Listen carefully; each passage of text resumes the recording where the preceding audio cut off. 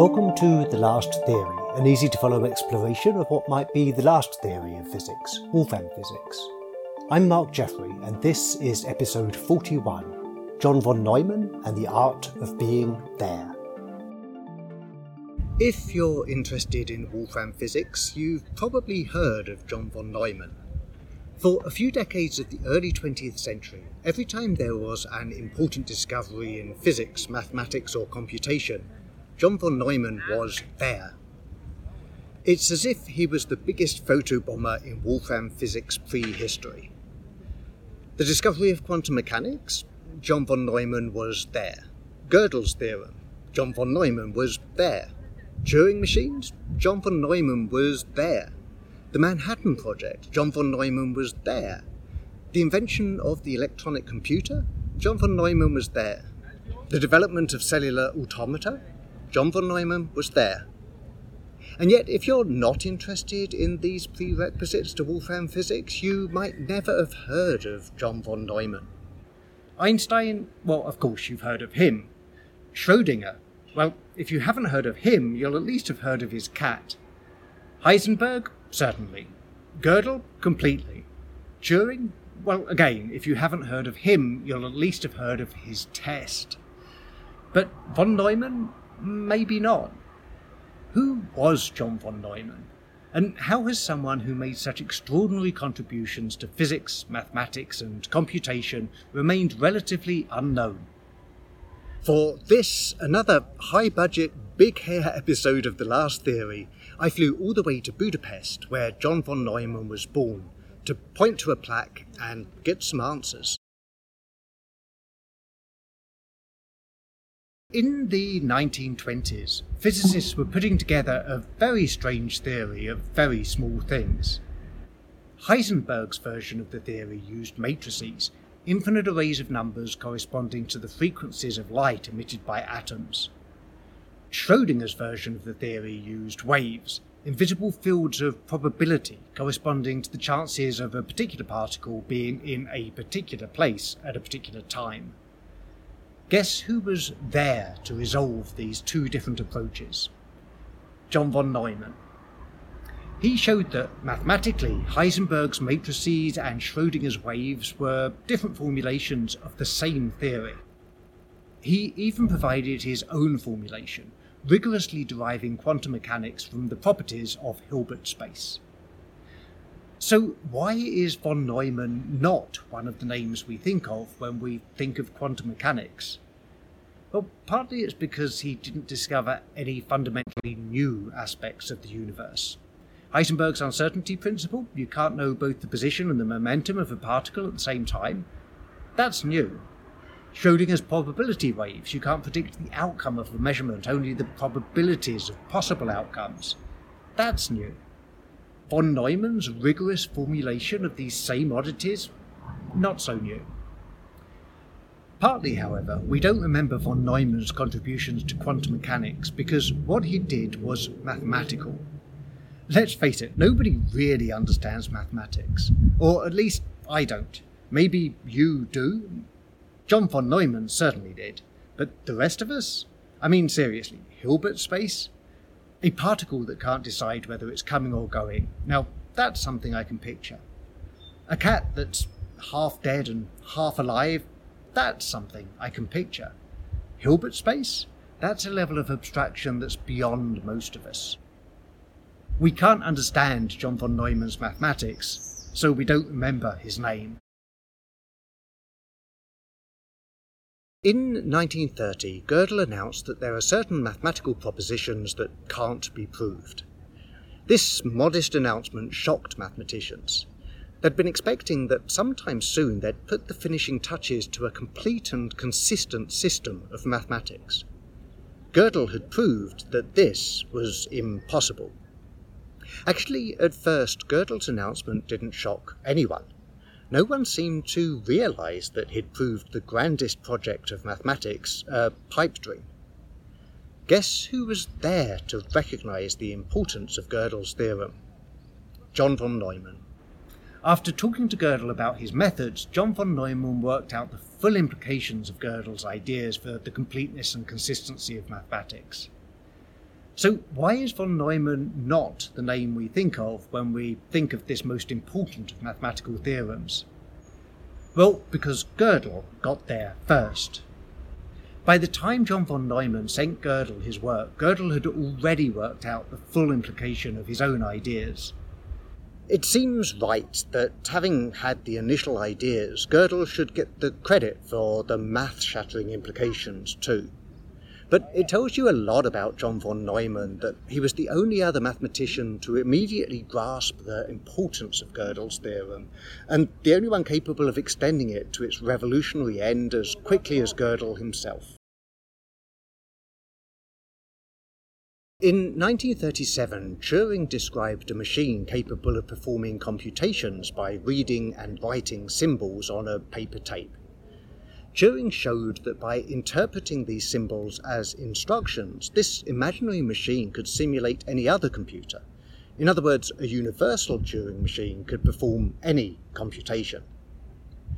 Just as Gödel proved that no system of mathematics can be complete and consistent, so Turing used his thought experiment to show that there's no systematic way to decide whether a mathematical statement is provable.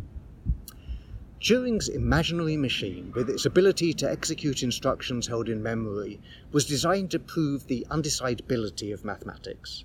It was not a blueprint for a real computer. Guess who was there to turn Turing's machine into a blueprint for a real computer? Yep, John von Neumann. Impressed with Turing's ideas, John von Neumann offered him a position as his academic assistant, an offer Turing turned down. Years later, however, when John von Neumann outlined a structure for the electronic computer, it included the ability to execute instructions held in memory. Early computers held numbers in memory, but instructions had generally been fed in as patterns of holes in punch cards. The ability to execute instructions held in memory, transforming these early computers into machines capable of any computation, was straight out of Turing's proof of the undecidability of mathematics. Why is von Neumann not the name we think of when we think of these foundational concepts in computation? Well, because Turing got there first. Still, John von Neumann is given the credit for turning Turing's ideas into a blueprint for a real computer. The structure he outlined, used for computers ever since, is known as the von Neumann architecture. In 1944, the scientists at Los Alamos working to build an atomic bomb had a problem. The production of uranium was going so slowly that there would be barely enough for a single bomb. There would be more plutonium available, but it was so fissile that the simple gun design favoured by the leaders of the Manhattan Project wouldn't work. A bomb that shot a piece of plutonium into a larger piece would melt before it reached critical mass. Guess who was there to hone the alternative implosion design? John von Neumann. As so often in his life, John von Neumann took a concept originated by someone else, in this case Neddermeyer's implosion design, and ran with it. He proposed a sphere of explosive lenses that would focus shock waves on a core of plutonium, compressing it into a critical mass. As the Trinity test and the bombing of Nagasaki demonstrated, John von Neumann's design worked.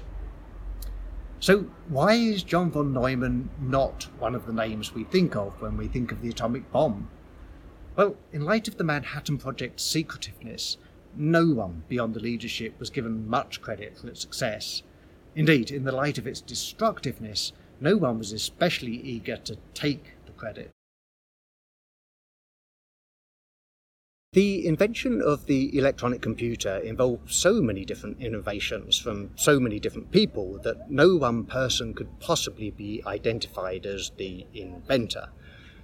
But guess who was there when the earliest electronic computers were built?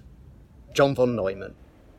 Not only was he instrumental in the construction of one of the earliest electronic computers, the IAS machine, completed in 1953, but he was also involved in the design of countless others, including the ENIAC, the EDVAC, and the IBM 701. There were some who thought that John von Neumann got too much of the credit for the electronic computer. In particular, a couple of guys named Eckert and Mauchly, who, like von Neumann, had worked on both the ENIAC and the EDVAC, wanted to patent their design, and presumably prevent anyone else from developing computers without paying them money. Happily for humanity, though unhappily for Eckert's and Mauchly's bank accounts, their patent application was thwarted when the director of the IAS machine made public John von Neumann's account of the design they had all worked on. Why is von Neumann one of the names we think of when we think of the electronic computer? Because John von Neumann was more interested in disseminating his invention than in tying it up with money-grubbing patents. Many of the discoveries I've mentioned so far, quantum mechanics, Gödel's theorem, Turing machines, electronic computers, are directly relevant to Wolfram physics. But none of these discoveries is so proximate a prerequisite to Wolfram physics as cellular automata. When Stephen Wolfram wrote A New Kind of Science in 2002, he focused exclusively on cellular automata.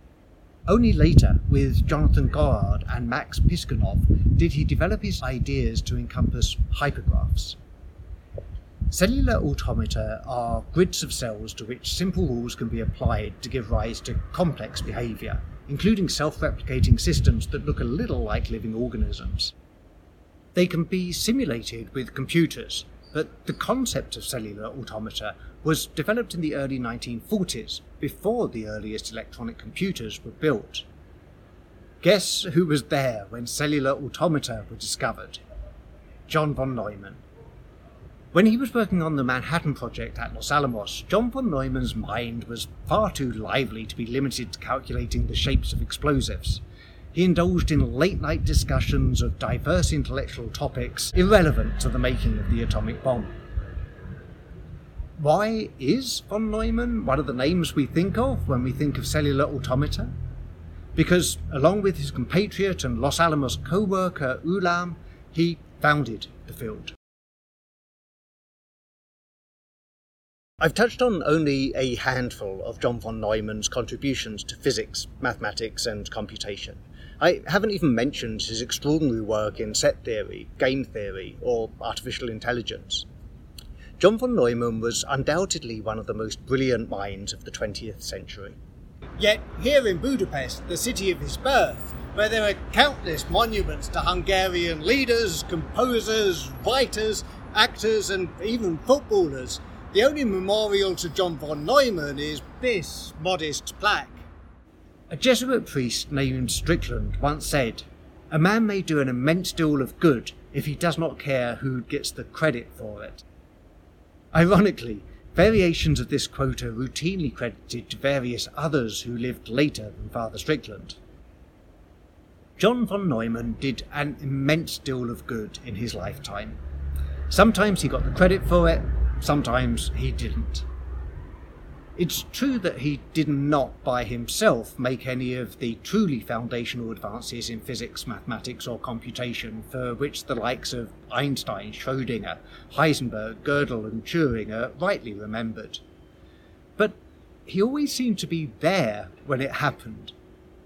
John von Neumann had a rare ability to recognise brilliant ideas, interpret brilliant ideas, develop brilliant ideas. You might want to follow his example in your own work life. Don't be too quick to take the credit. Instead, let your co-workers come to the realisation that good things always seem to happen when you're around. Of course, there were two components to extraordinary things always happening when John von Neumann was around. One was his being brilliant. The other was his being there. Being in the right place at the right time isn't luck. At least, it's not luck if you do it as consistently as John von Neumann did it. Being in the right place at the right time is an art. People always wanted John von Neumann around. They invited him to prestigious institutions. They involved him in innovative projects. They wanted to discuss their most profound ideas with him. And across an extraordinarily diverse range of fields, John von Neumann was interested. John von Neumann's life is a masterclass in the art of being there. Thanks for listening to The Last Theory. Join me for fresh insights into Wolfram physics every other week. Subscribe to the free newsletter, podcast or YouTube channel at lasttheory.com. After all, this might be the most fundamental scientific breakthrough of our time.